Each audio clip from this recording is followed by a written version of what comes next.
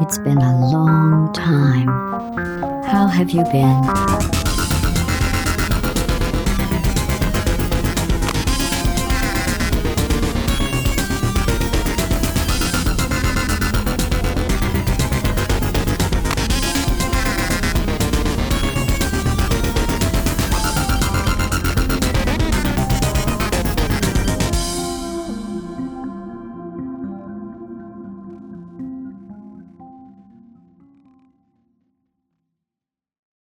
Video games are not an accessible medium of entertainment. Why and how can a non-gamer appreciate them when films are so easily digestible in their length and techniques? Why should they have to wrap their head around controls and menus and stuff when they can stay inside their comfort zone and relax on their days off? Sure, they may be capable of artistic, narrative, and design techniques unseen in any other medium, and they may develop hand-eye coordination and critical thinking skills, but there aren't many games that are able to immediately entice and immerse a non-gamer. Tetris, Pac-Man, Galaga, Bejeweled, Peggle, blah blah blah. These are some games that have easily understandable concepts that anyone can wrap their head around. And even if some of these games could be considered gateways into the medium due to their intensity and replay value, none of them really illustrate the full scope of what video games are capable of. What about narrative presentation? Player choice and consequence? The importance of a soundtrack? A dynamic physics engine? Things that add to player interactivity and overall immersion, both mechanically and atmospherically. When you're looking to demonstrate that to a non-gamer, you'll almost definitely come up empty-handed on games to suggest. That is, except for one game series. One that has had an astounding impact on game design, the industry, pop culture, and education. Let's take a step back to 2006. EA holds its summer showcase and the world snores. That is, until they are abruptly shaken awake by the surprise appearance of Gabe Newell. He reveals a new trailer for Half-Life 2 Episode 2, the resurrection of the long-thought-dead Team Fortress 2 in an all-new art style, and an absolutely mind-boggling new IP all being bundled together into a compilation known as the Orange Box. To this day, it represents what Valve has done for the video game industry, fans of the medium, and the world. And despite both Half-Life 2 Episode 2 and Team Fortress 2 being hotly anticipated games within the package, this new IP ended up becoming the surprise favorite of many. That new IP was Portal. Portal was intelligent, atmospheric, unique, satisfying, and condensed. It was a game that anyone could appreciate of any age and any skill level. It and its sequel are what I consider to be some of the best gateway video games. But why? And how? How did Portal become so highly regarded, and what makes it more than just an intelligent puzzle game? Most of you already have an inkling, but perhaps there are still stories about this game left untold and insights still waiting to be given. Despite countless retrospectives on popular games releasing over the years, not everyone's story will be exactly the same. And when it comes to Portal, I think that notion is more important than ever before. It's a tall order, but in this video I'll be documenting the development of the series, analyzing both games and what they bring to the table, and digesting the impact they've left on the world. No matter who you are or what your background is in video games, I aim for this video to be entertaining, informative, and reflective in some way. I'm Liam Triforce, and this is a Portal retrospective.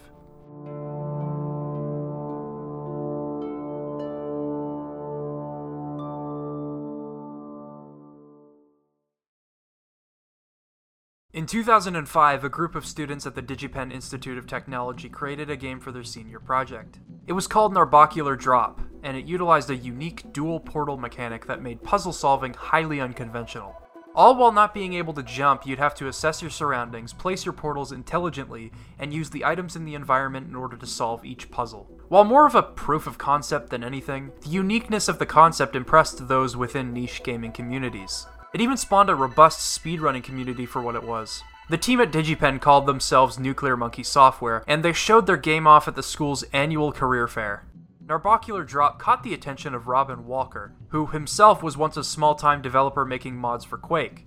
One of those mods was a little game called Team Fortress, and Valve hired him to port the game to the Gold Source engine. Since then, he's worked on the original Counter-Strike, the Half-Life series, and he was the lead designer for Team Fortress 2. Noticing the game's potential, he offered the team a chance to demo it at Valve's offices. What happened next is a dream for many aspiring game developers. While showing the game off at Valve's headquarters, Gabe Newell very quickly hired the entire team on the spot to develop Narbacular Drop in the Source engine. According to him, some factors that led to his decision included how fleshed out the concept was for a simple demonstration. Looking at it critically, the team really went all out for a senior project. They had considered how physics would change and interact with portals, and they put together pretty complex and engaging puzzles. It's no wonder he would hire them. The team was comprised of Valve talent you might have heard of. Jeet Barnett and Kim Swift, for example.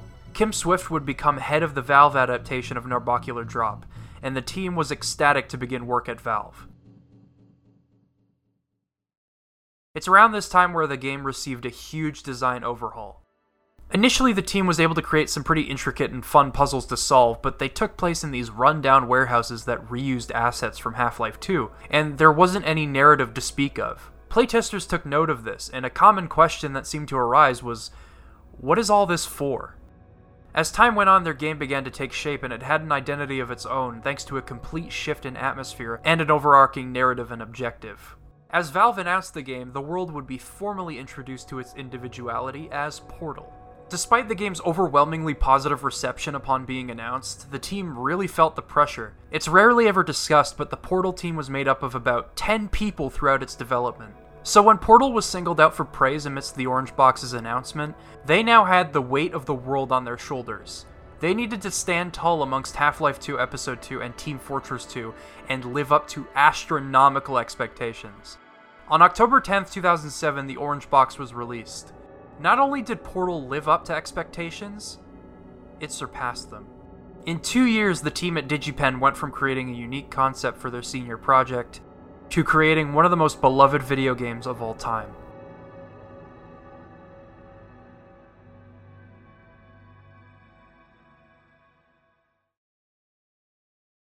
Portal is the perfect first video game, and yet it has something for anyone that plays video games. In contrast to Narbacular Drop, Portal has been given a great sense of pacing. While Portal may go from test chamber to test chamber in a similar manner to that senior project, there's a clear progression in ideas here as the test chambers go on. The game kicks off by showing you how portals function using preset portal placements. You leave your claustrophobic cell as the portal opens, and you learn how to place cubes on buttons to open doors. Not much of a test, but when you're looking at it from the perspective of someone who has never played a video game before, it's important for them to grasp the controls and basic concepts like this. From there, it asks you to move the cube to the button through a portal that is frequently switching between 3 placements. The game first introduces portals to the player before giving them the power to place them on their own. To aid in this process is some genius art direction. Much like Narbacular Drop, you may only place portals on surfaces with a specific texture. In this case, it's the light walls. Any darker walls or surfaces are out of the question. This distinction is much easier on the eyes than Narbacular Drops, which used an earthy texture for portal-safe areas. Here it allows for the game's test chambers to have this modern and comforting, yet soulless and bleak design. This was a conscious choice, and I'm sure most of you are aware of why. More on that to come. Upon acquiring the portal gun, you can only launch blue portals that correspond with pre-designated orange portals. You'll use this portal to cross gaps and move cubes, just like before, while also learning that glass and other obstructions will prevent you from shooting portals through. Following up on these concepts is a test wherein you need to place a minimum of 3 portals in order to get both cubes on the buttons and open the door. I always appreciated how good the first chambers were at conveying mechanics to the player. They're all about teaching the player to assess their surroundings and use assets in the chambers to their advantage. Here's a great example from a puzzle that isn't terribly complex. A couple chambers down the line, you'll need to move a cube between this wall here. Preventing you from just simply walking through the opening here is a force field that'll disintegrate any items that pass through, and it'll also close your portals. Your only clues are the orange portal and the small crevice at the top of the wall.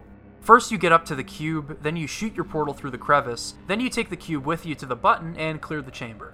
It's a demonstration of how Portal teaches and tests the player on examining a chamber's layout. Another example? The power orbs. They travel in straight lines, and although the first test simply introduces you to how you can influence their movement, the second test has you placing 2 portals in order to properly redirect the orb. Finally, the introduction of carrying forward momentum through portals. I remember when I first experienced this chamber. The possibilities for fun, momentum-based puzzles started crossing my mind. Here you'll need to place your portal on the top wall that extends in increments based on your height. and with taller heights come faster flings.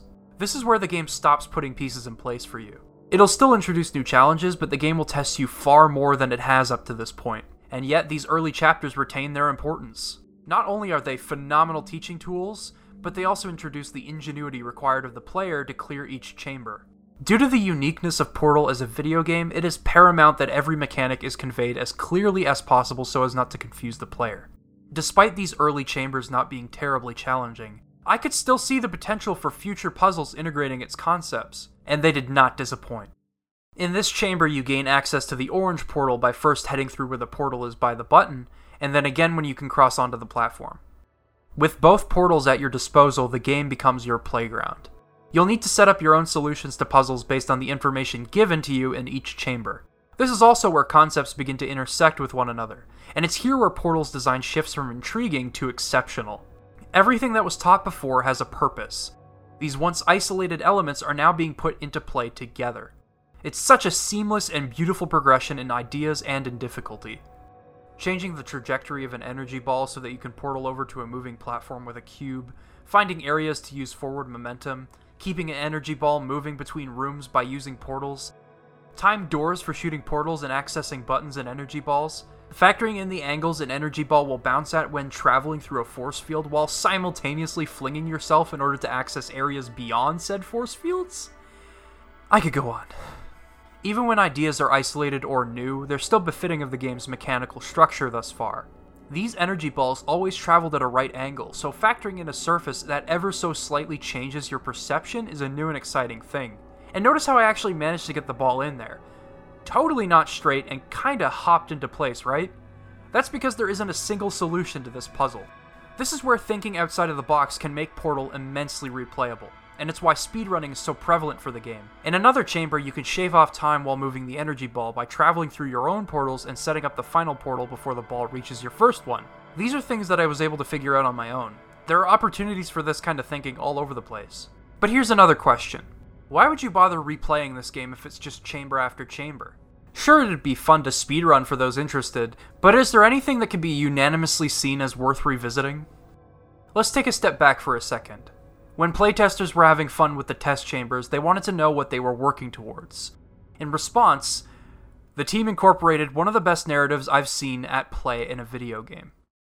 Your first glimpse at the world of Portal is through its title screen. An empty relaxation chamber sits in the middle of the frame, that of which you will soon inhabit. You take this in while a foreboding piece of music plays.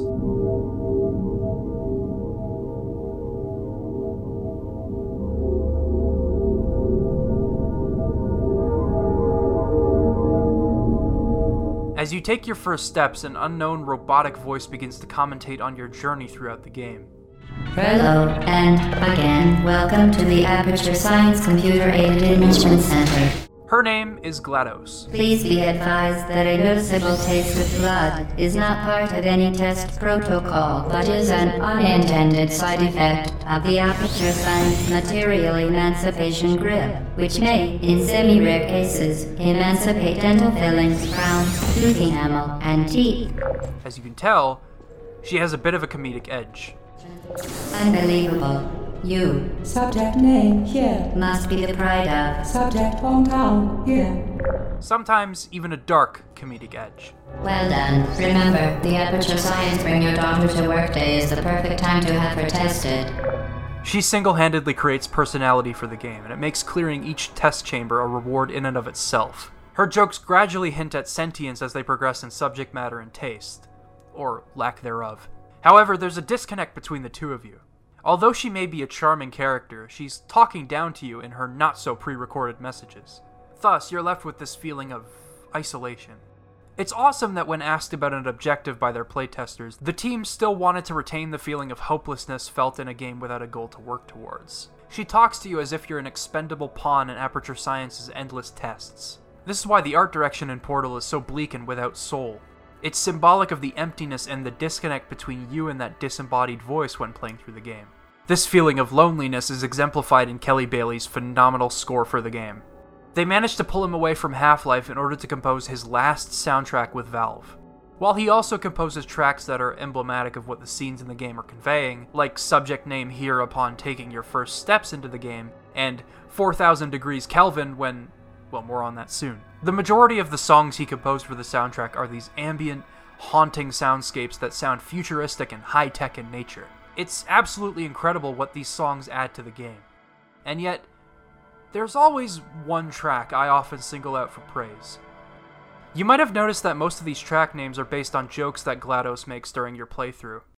Well done, Android. The Enrichment Center once again reminds you that Android Hell is a real place where you will be sent at the first sign of defiance.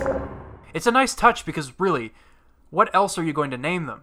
The game moves from chamber to chamber without defining set pieces like Half-Life, so it makes sense. There's this one track named after a dark joke she cracks, and it is one of Kelly Bailey's finest compositions. Did you know you can donate one or all of your vital organs to the Aperture Science Self-Esteem Fund for Girls? It's true.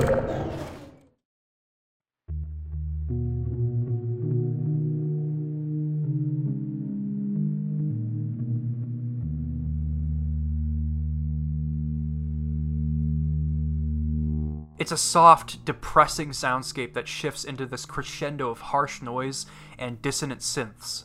It's sad, lonely, bleak, all that. And yet, it's named after a joke. It represents the duality of Portal in many ways, a twisted sense of humor being used as an accommodation for the discomfort experienced in a game in which you feel utterly alone. Well, almost alone. After an assortment of chambers, GLaDOS throws turrets into the mix. These turrets are so adorable and understanding that I honestly have a hard time accepting that they're my enemies. You can take them down in a variety of ways, dropping cubes on them, portaling behind them, throwing them through a portal, etc. But the mere existence of turrets in what were once confined test chambers with minimal life-threatening hazards completely changes the perception of Aperture Science. There was already this sneaking suspicion that something wasn't right, but this confirms it. This place is messed up. The scrawlings of previous test subjects attempt to steer you away from promises of delicious desserts, and for the rest of the game you're on your toes. You could be the first test subject to escape and see the light of day again. It's time to see this journey through to the end. While GLaDOS may not be aware of the fact that you're onto her, the designers created a test chamber that exists to screw with you after this revelation. Introducing the Weighted Companion Cube. This could have just been like any other layered and complex test chamber, but the team saw an opportunity for you to cling to this one cube and snagged that opportunity. It becomes your best friend when solving the different parts of the chamber. It protects you from energy balls. It holds open doors for you. It's a platform for you to jump on. Until... You did it. The Weighted Companion Cube certainly brought you good luck. However, it cannot accompany you for the rest of the test and, unfortunately, must be euthanized. Up until now, you were your only friend. The vague writings on the walls may have aimed to help you, but they're from former subjects that are most likely dead. The companion cube, despite being an inanimate object, became the only thing you could rely on. And now, with no way out and being within a controlled environment, the game is asking you to kill your only friend. GLaDOS will continue to push you until you finally have to accept that the companion cube has to die.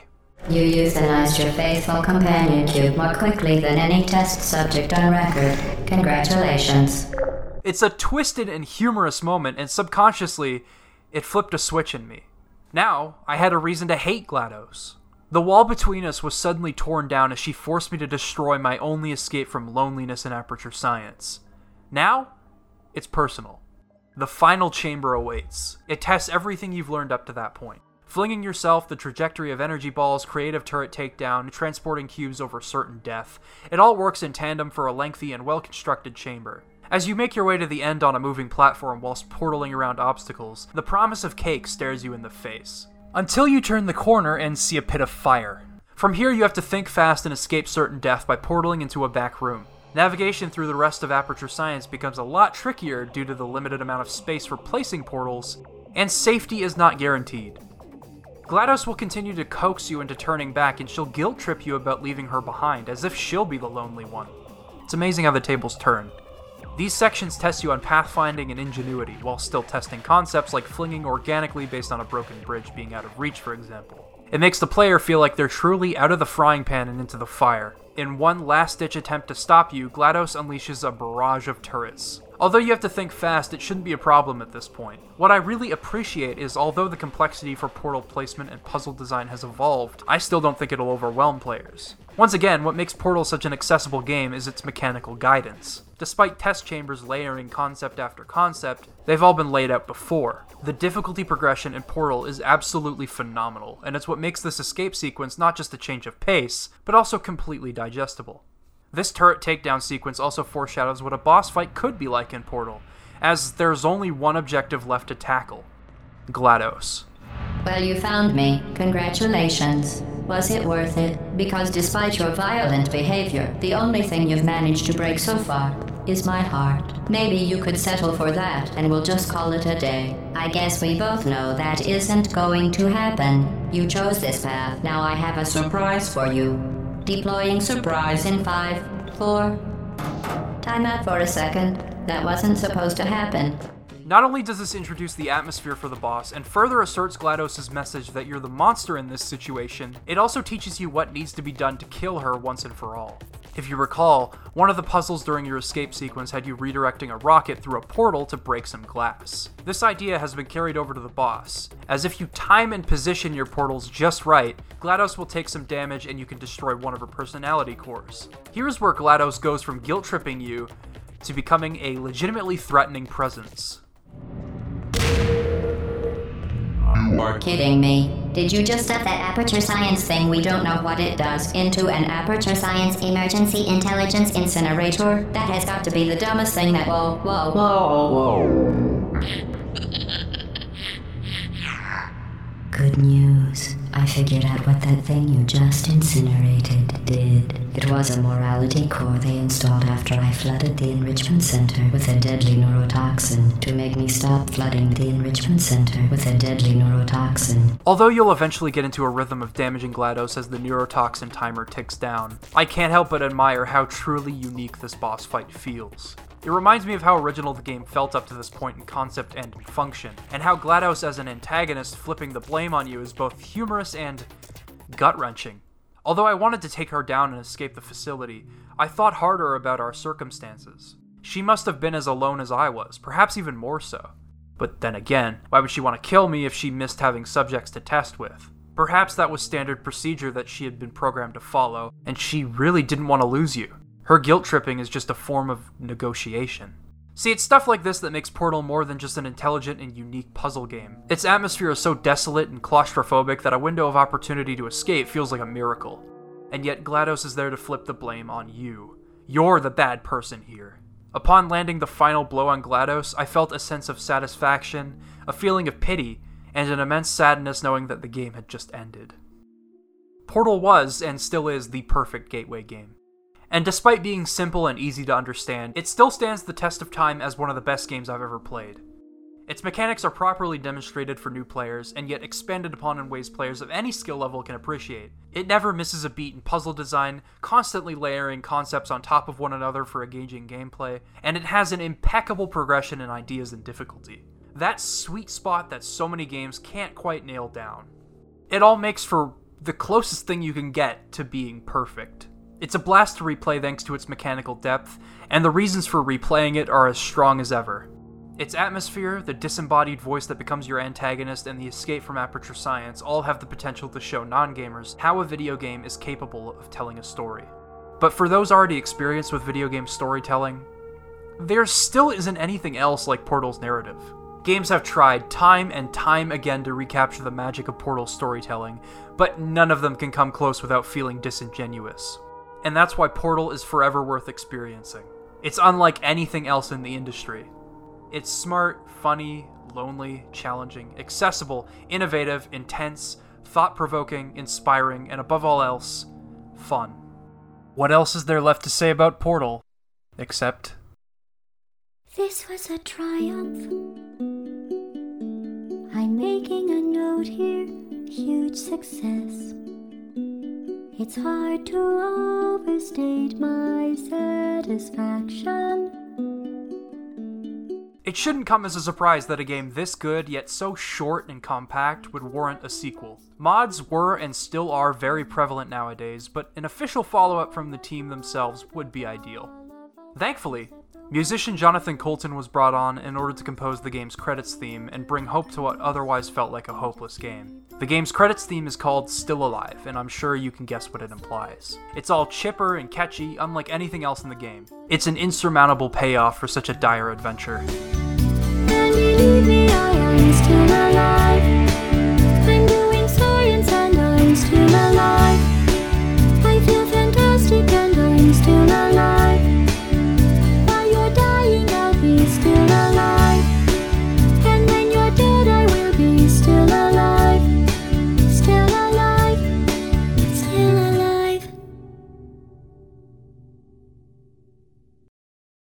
Portal made an immediate impact on the video game industry for reasons I've made apparent. Even from its first trailer, people were instantly latched onto the concept. Before the game even launched, the team at We Create Stuff made Portal the Flash version, which adapts its concepts rather faithfully into 2D. This game was eventually adapted back into 3D with a map pack for the game. Valve, as they often did once upon a time, took notice of the community's talent and adapted these levels into a DLC pack for the Xbox 360 version of Portal, known as Still Alive. These maps have since been ported over to PC thanks to the community, and you can check all of these projects out by clicking the links in the description. By the way, this wouldn't be the last time they hired community talent for a Portal game. Although the Portal modding scene didn't create nearly as much of a boom as Half-Life did, it still represented the community's passion for the game. It's worth discussing just how much content you can get lost in by browsing ModDB for Portal maps. Valve once again unleashed the beast and let the community go wild with new tools at their disposal. And yet, there was still this undying hope that a sequel would eventually be released. Portal, conceptually, had limitless potential for exploring new gameplay paradigms, and employees within Valve were as passionate about the game as the fans were. It's an open secret at this point that Valve's desks have wheels. What that means is if their employees are interested in working on another ongoing project, they can wheel their desk over to that side of the building and get to work as soon as possible. This open-ended method of project management has unfortunately caused them to lose direction in multiple projects over the years, most infamously a follow-up to Half-Life 2 Episode 2. It's not a perfect system, but the freedom to be creative in the workplace is something a lot of us dream about.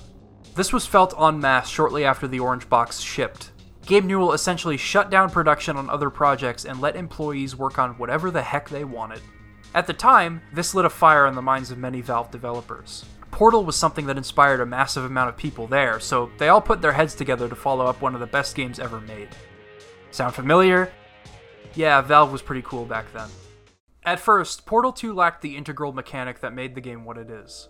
Instead, they were experimenting with a mechanic they codenamed f-stop.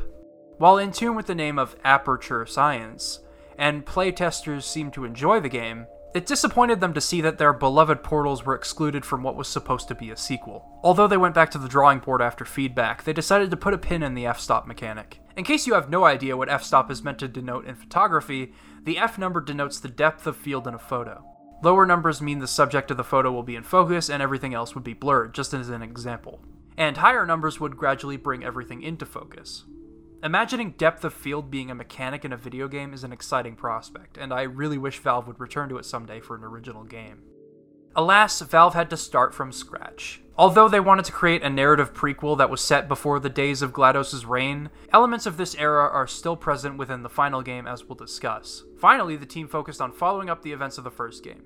The original protagonist for the game, Mel, was scrapped as playtesters were disappointed that GLaDOS didn't recognize them from before. Things were coming together quite nicely in the end. They had a sizable team behind the game, they had the passion, and they had that Steam revenue flowing in to fund their project. It was around this time that Valve once again turned their heads towards DigiPen. A team of students had just finished a project called Tag the Power of Paint. You had to use 3 different types of paint to bounce, sprint, and stick your way through levels, and puzzles would mix the 3 elements together for fun and inventive platforming. Incidentally, this team would be hired in full to incorporate the mechanics of their game into Portal 2. More on how it affected the game later. Like I said, Portal 2 was destined to evolve upon its predecessor's ideas, and that meant evolving upon its narrative too. The end of Portal was left intentionally open to interpretation. We could at least gather that GLaDOS somehow survived Chell's onslaught, but what about Chell? What happened to her? And what's happening outside? Well, thanks to a cheeky Easter egg and a Black Mesa name drop from GLaDOS herself, we know that the first game took place in the Half-Life universe, and the Resonance Cascade occurs at Black Mesa shortly after Chell defeats GLaDOS in the abandoned facility. leaving Aperture Science completely forgotten for years after the Zen and Combine invasions. This became the basis for the story of Portal 2, and once the pieces were in place, Valve began to drop hints that Portal 2 would be on its way. On March 1st, 2010, Portal received an update on Steam that added a new achievement, Transmission Received. Manipulating in-game radios would reveal strings of Morse code that the player could then interpret. Among the various references to Aperture Science documents, the primary message that these strings relayed was that GLaDOS was rebooting. 2 days later, another patch was shipped that altered the game's ending. Now, an unknown entity drags Chell back into the Aperture Science facilities as she observes the damage. These subtle additions to the game were immediately interpreted as a sign of an imminent announcement of Portal 2. Sure enough, 2 days later, Portal 2 was officially revealed in the cover story for that month's issue of Game Informer. I was old enough at the time to finally be conscious about video game press, and I kept up to date with the developers I cared about. At the time, Valve was flying high, and I took notice. I was introduced to their games back in 2007 with the Orange Box, and the next 2 years were filled with absolute joy thanks to the ongoing support for Team Fortress 2, the release of both Left 4 Dead games, and a plethora of user-generated content for Half-Life 2 and Garry's Mod. I was in love with them. They were like a Western Nintendo. And when I heard GLaDOS interrupt Sony's press conference and I saw Gabe Newell walk on stage, I knew shit was about to get real. Now, out of E3 2010, there were 2 games I was beyond excited for. Portal 2 and The Legend of Zelda Skyward Sword. It shouldn't come as a surprise that I'm a huge Zelda fan, but even my underdeveloped pubescent brain could determine that Skyward Sword's demonstration was absolutely embarrassing. Therefore, my most anticipated game of 2011 became Portal 2.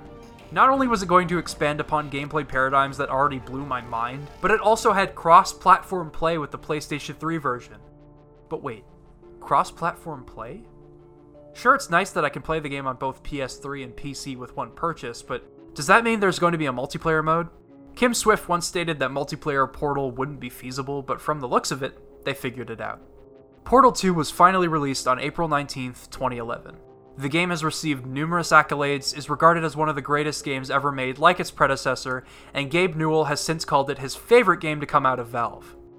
Portal 2 is one of my favorite games of the past decade for numerous analytical and personal reasons. And from the outside looking in, it's once again very easy to see why I would come to that conclusion.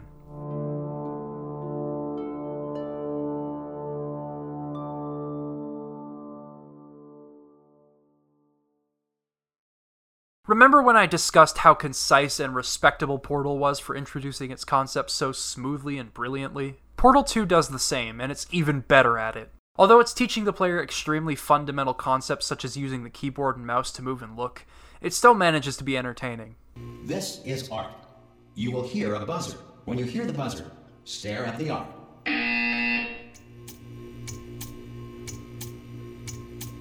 You should now feel mentally reinvigorated. That's always an important balance to strike. Portal excelled in being a great first video game, but it also didn't treat a veteran to video games like an idiot. Here, that role has been filled with perhaps one of the funniest tutorials I've ever experienced. Most test subjects do experience some cognitive deterioration after a few months in suspension. Now, you've been under for quite a lot longer. You have been in suspension for 9. And it's not out of the question that you might have a very minor case of serious brain damage. But don't be alarmed, all right? Although if you do feel alarmed, try to hold on to that feeling, because that is the proper reaction to being told that you've got brain damage. Do you understand what I'm saying at all? Does any of this make any sense? Just tell me, just say yes. Okay, what you're doing there is jumping. You just jumped. But never mind, say apple. Apple. Okay, you know what? That's close enough. Just hold tight. Okay, so there's quite a lot to unpack here. First of all, Chell has outlived humanity. Aperture Science has been long since abandoned, and the immediate mystery is who's keeping the place active? Well, there's really only one answer to that question. But in order to get there, you'll need some help. Luckily, a personality core named Wheatley will be your guide. He's voiced by Stephen Merchant, whom you might know for working alongside Ricky Gervais in The Office and in Extras, and with Carl Pilkington on The Ricky Gervais Show, a podcast I often revisit for the absurd musings of Carl and how well the three of them bounce off of one another. Initially, they wanted Richard Ayoade, assuming that Stephen would be unavailable, but he actually showed interest in the project. His improv skills and genuine scatterbrained delivery ended up defining Wheatley as a character. and I can't imagine Portal 2 without him alongside me. Oh, brilliant! You did find a portal gun! Oh, do you know what? It just goes to show, people with brain damage are the real heroes in the end, aren't they, at the end of the day? Brave. Okay, alright, so I've got an idea, but it is bloody dangerous. Here we go. Ah! Oh, for God's sake, they told me that if I ever turned this flashlight on, I would die. They told me that about everything. I mean, I don't even know why they bothered giving me this stuff if they didn't want me to use it. It's pointless. Mad. I almost got a job down here in manufacturing, but guess who the foreman went with? Only an exact duplicate of himself. Nepotism. Ended up giving me the worst possible job, tending to all the smelly humans.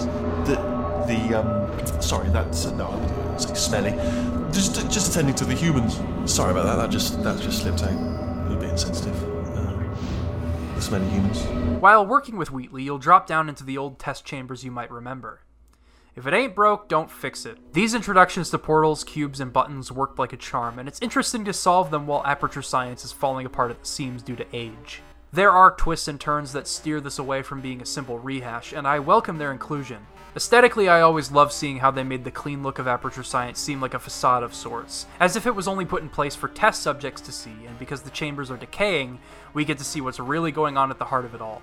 The game does have the mind to fast-track its teachings on mechanics from the first game, as Portal 2 has far more to play around with and far more to explore in its narrative. Like the reactivation of GLaDOS. We both said a lot of things that you're going to regret. But I think we can put our differences behind us. For science, you monster.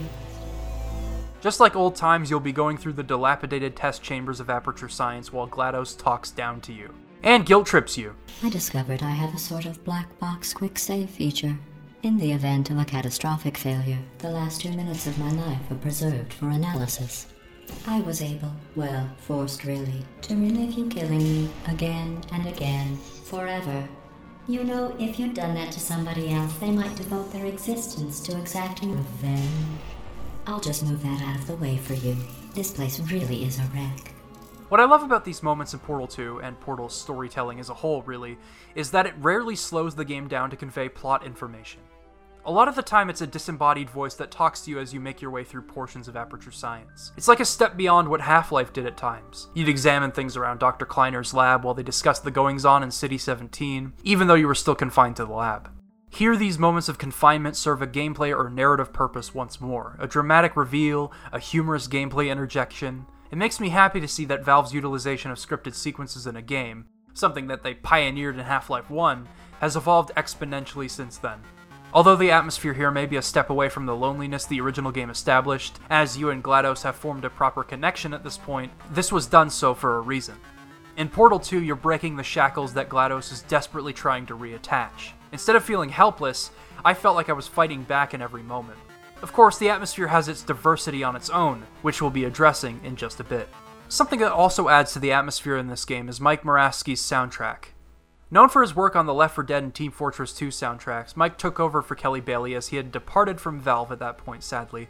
Overall, the soundtrack is a departure from how Valve soundtracks are usually staged. It's far more abundant in the game's narrative highs and lows, orchestrating this grandiose vibe for each encounter. As much as I appreciate what it adds to the game, what really makes it special is its use of stems. Essentially, depending on what's happening, the music will dynamically change. If you're soaring through the air, the music will ramp up in intensity. Depending on how much of a puzzle you've solved, different portions of the composition will become audible. For example, this laser puzzle. This harsh synth sound represents the laser cutting through the air sizzling. It's being built up as you connect each laser. It eggs you on, and it's such a welcome detail. Aside from being a worthy successor to the sound of Portal's music, it's also as intelligently implemented as the gameplay concepts themselves. Speaking of which, let's talk gameplay. These first chambers begin the introductions for new gameplay mechanics in Portal 2. First, lasers, which I just mentioned. They can be redirected via portals and glass cubes in order to activate mechanisms and kill turrets on occasion. The lasers are immediately expanded upon as you use portals and cubes in tandem to create a long chain that redirects them towards your objective. One of my favorite examples of its possibilities in solving puzzles occurs sometime later in Chapter 3. There are 3 lasers that need to be redirected. The puzzle itself is like an ultimate test of the concept, as the possibilities for angles and portal placements feels endless. That seems to be something unique to Portal 2. Because of the breadth of its new mechanics, it feels the need to ramp up the challenge for each idea much faster than its predecessor did. And that game was only like an hour and a half long on an initial playthrough. Rather than overwhelming the player by creating a strange spike in difficulty for each new mechanic, they balanced the difficulty by interspersing the new ideas in between when the puzzles are entering in intermediate difficulty. Just as things have clicked with one concept, they move on to the next. In this case, launch pads. They are an immediate way to create forward momentum, and most puzzles that use them intend to test timing. After this, light bridges. You can have them travel through one portal and out the other to maneuver around levels. You can even use them to climb walls and shield yourself from bullets. And of course, all of these concepts intersect with one another for a gradual progression in difficulty. Despite that laser puzzle being an isolated test toward the end of a chapter, it came after a plethora of puzzles that tested you on ingenuity. Maneuvering around turrets with a light bridge wall, stopping your forward momentum with a wall you'd set up with a laser powering it, that sort of thing. Lateral thinking is a huge part of Portal's design, if it already wasn't obvious enough. And yet, despite the increase in challenge over the first game, its learning curve is perfectly measured and its pacing is fresh thanks to how it scatters its various concepts throughout the chambers based on difficulty. Throughout this portion of the game, Wheatley tries to reach you several times and is only successful after like 20 test chambers have gone by. The two of you make your escape and explore parts of Aperture Science you were never supposed to see. The puzzle solving here directly ties into narrative progression, much like how Portal handled its escape sequence. It's a seamless mixture of the two, and it works beautifully with what the game has taught you thus far. And it all wraps up with you allowing Wheatley to take control of Aperture Science after pressing that button. Unfortunately, Wheatley's endgame here was revenge, as his insecurities overtook him in a blind rage. Well, how about now? Now who's a moron? Could a moron hunt you into this pit? Ah! Could a moron do that? Uh-oh.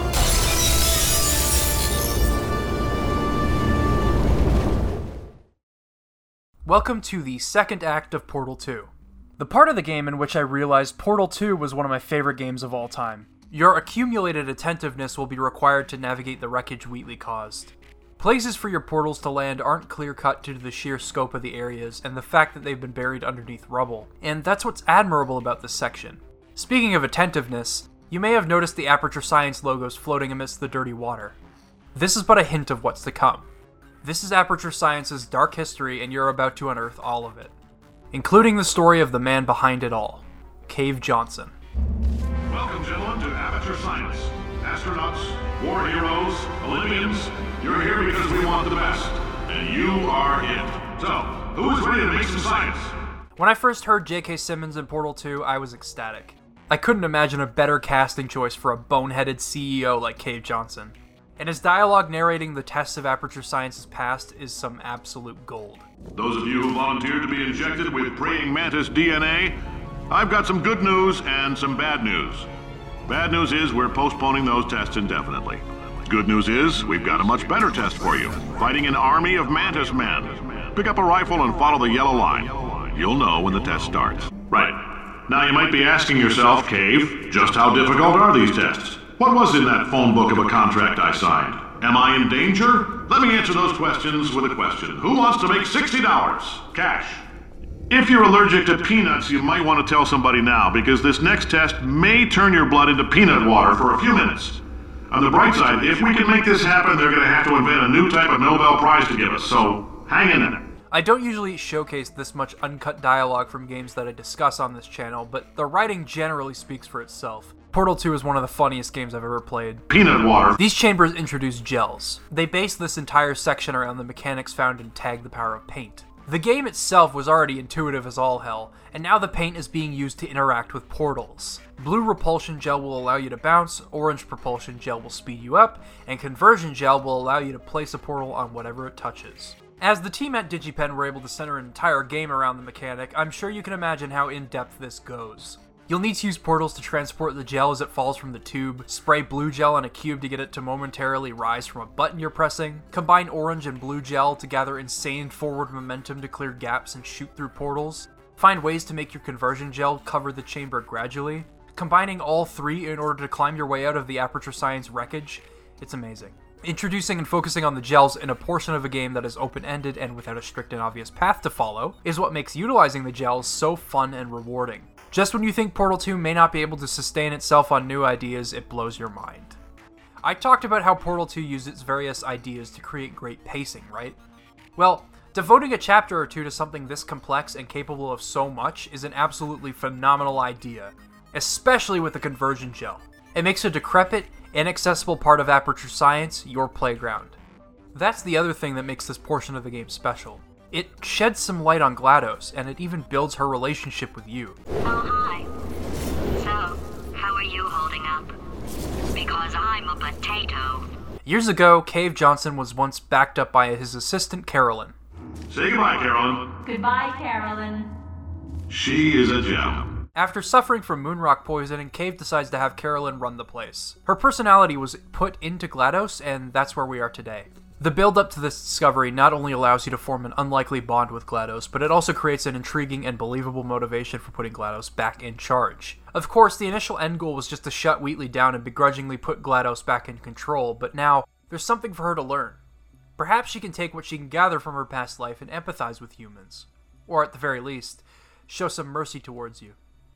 There's also one part of this section that I feel is worth mentioning, because it's really important to me. There's a secret door that you can access behind some shelves that contain a few Easter eggs. Some scrapped tests and whatnot. Peanut water. But there's one that above all else gave me hope for the future of a certain series. If you wander all the way down the hall, you'll find a dry dock with no ships in sight. To your left is a life preserver that says Borealis. To this day, this has been the last time the ship was officially acknowledged by Valve. And at the time, I took it as a sign that Half-Life 2 Episode 3 wasn't far off. But hindsight sucks. Unfortunately, every time I come back to this dry dock, I imagine what might have been. I dream of a parallel universe where Valve were able to conclude this story arc without Mark Laidlaw having to do it himself out of retirement. It has been a rough ride since Portal 2, and what once gave me hope is now a grim reminder of how long we've been waiting in silence. But you know, cute Easter egg. After climbing out of the depths of Aperture Science, Wheatley subjects you to some of the most treacherous chambers thus far. They're these haphazard combinations of ideas that make for the ultimate test of your knowledge and abilities, with layered concepts and quick reaction time. But of course, you make your way towards Wheatley, and it's time for the part where he kills you. Well, this is the part where he kills us. This is the part where I kill you. What ensues is a crazy escape sequence akin to the first game, and a final fight with Wheatley.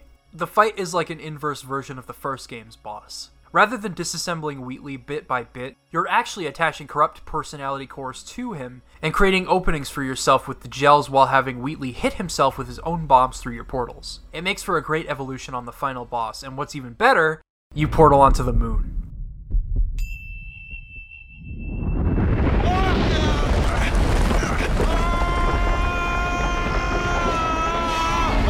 Space!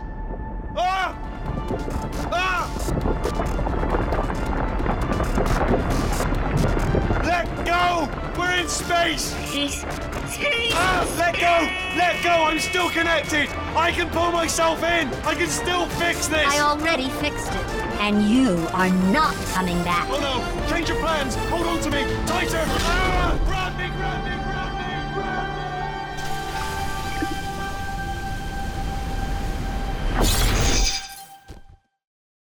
GLaDOS indeed ends up showing you some mercy after you worked alongside her, but she decides that she'd rather have nothing to do with you anymore, and she lets you finally escape from the facility. To the sounds of a turret choir.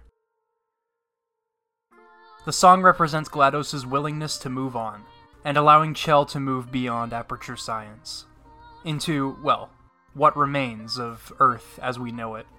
It's a beautiful way to cap off Chell and GLaDOS' relationship. And the series as we know it. She deletes Carolyn in what I can only imagine is an undying want to start from scratch, no loose ends untied. Let sleeping dogs lie and begin Aperture Science anew. She even had the heart to return your lovely companion cube to you. Jonathan Colton returned to compose a new song for the credits, and it's a lovely summation of GLaDOS' character development and closure on Portal's storyline. Portal introduced the world to what could be accomplished in storytelling and accessibility in the interactive medium. And although Portal 2 stepped away from the first game's lonely and hopeless atmosphere in favor of something less introspective and more fun, it still balances that loneliness among various other emotions in a roller coaster of a video game. Its pacing is exceptionally varied thanks to its balanced progression in difficulty and ideas. Its tutorial still sets the player up for a great time no matter how inexperienced they might be. Its narrative presentation and writing evolve upon the dark cynicism of the first game and create an atmosphere of hope rather than isolation, which I welcome. Its mechanics are genius, its puzzle design is outstanding, it's far more challenging despite being an accessible game, which makes it rewarding to play, and just like the first game, it never seems to miss a beat. While Portal's uniqueness will never be topped, Portal 2 is still one of the best games I have ever played, bar none. And the fun doesn't end with its single-player campaign. A huge part of Portal 2 is also its cooperative mode, that of which people tend to revisit most after all these years. It adds an entirely new layer of communication, timing, and puzzle-solving concepts to what was already an ingenious video game. 2 sets of portals, 2 immediately apparent layers to test chambers. All finely tuned by Valve to make sure that 2 players need to be placing portals in order to solve them. Despite not being immediately accessible and teaching the player like its single-player counterpart does, it still manages to emphasize a fair difficulty progression. When you're playing with someone who has never played Portal or barely plays video games, and yet you're experienced, the 2 of you can work together and still feel like you're accomplishing goals as a team. It's a direct opportunity to introduce someone to the medium by involving them in what you're playing, and that goes beyond what Portal attempted to do in the first place. A non-video game player would still have to accept that they need to learn the controls and persevere despite not playing games in the first place. Here they have someone to rely on and work with while discovering what makes Portal special. That is a golden opportunity, and the accessibility of this game has spread to education. Valve released simplified map-making tools with the launch of Portal 2 so that anyone that wanted to make test chambers for the game could do so without finagling with the source engine and working out its admittedly antiquated kinks. This simplified map maker ended up being used in class with the STEAM for Schools initiative. Teachers were able to create physics problems for their class to solve within Portal, and around 2,500 educators were using Portal in their curriculum. Portal is very easy to learn to play and understand, and it was able to make a positive impact on the development of cognitive skills and fluid intelligence as well. If you felt like playing through Portal makes you smarter, you'd actually be right about that. Studies conducted from 2014 to 2017 concluded that Portal's test chambers developed and improved cognitive capabilities, as well as problem-solving and spatial skills, communication, adaptability, and resourcefulness. Portal has become the linchpin in the discussion of importance of video games in the development of the human mind, and it's easy to see why. Beyond narrative and gameplay achievements, Portal has left a significant impact on the world, even outside of the video game industry. And yet, I've had this thought that has persisted since the game's release. Despite the unanimous acclaim that has been showered upon both games over the past decade and a half, and the cultural, educational, and design impact it has left on various fields, it's highly unlikely we'll ever see a Portal 3. Among every leak and rumor that has come out of Valve over the past decade, none of them have ever held their weight as a concrete lead on a sequel to Portal 2. And although they tried experimenting with VR, it made playtesters motion sick, so there's no guarantee they'll return to it anytime soon. Despite the concept being ever so ripe for expansion, Portal 2 wrapped on a conclusive note. Much like Half-Life, the tools to expand upon the universe have been left in the hands of fans. It's bittersweet, but at least we haven't been left on an infinite cliffhanger. Thus, can we really ever expect another Portal game? Well, maybe the answer is we don't need one. Although there is always a lot of potential to be extracted from Portal's core gameplay, Valve has concluded that they really don't need to be the ones to introduce such concepts. The rest of the world used the games as a base for new maps, mechanics, and total conversion mods. The support for the series is coming directly from fans. Let's think back to Mark Laidlaw's letter. At the end, he directly implied that he believed even if Valve did nothing to continue the Half-Life story, the fans would be the ones to carry its legacy. Sure enough, that's what's happening. But Portal has gone far beyond what Half-Life was able to accomplish. I don't doubt that Half-Life could be a great first video game. But Portal is something that I think everyone should play, regardless of whether or not they even care about video games in the first place. I think a lot of Portal's design is applicable to any video game, and that's created this undying want for a Portal 3. To show the world how important it is to incorporate elements of what it taught us into all video games. Why shouldn't we convey narratives in games through means that are unique to the medium? Why aren't we making players feel empowered through ingenuity and creativity more often? Why haven't games pushed accessibility and challenge in tandem with one another more frequently? Why aren't games being used in other fields of education? That's why Portal will forever stand the test of time as one of the most important video game series to ever exist. In my Half-Life video, I mentioned that Portal was actually my favorite series to come out of Valve. And since then, I've wondered if I truly still believe that. Well, after mulling it over, I still think it is. It represents strides in accessibility, leaps in video game storytelling that anyone can appreciate, the hiring of outside talent and the dreams that Valve made a reality, and a significant cultural, scientific, and educational impact in the fields of physics, game design, and psychology. Half-Life may have done a lot for video games, but Portal did a lot for the world and the individuals that worked on it. And for that, I will forever cherish it. And it's why I've stuck with Valve after the long periods of silence and mediocrity. Valve, no matter what I might say about you, I love you. And I have to thank you for everything you've done. But now it's your turn. Let me know why Portal is important to you, because discussion is how we keep the design and impact of Portal alive. Even if Valve never makes another Portal game, we have the power to keep it in the public consciousness, and I have a feeling that passion from the community will never die out. I've been Liam Triforce, and I'd like to thank you for watching.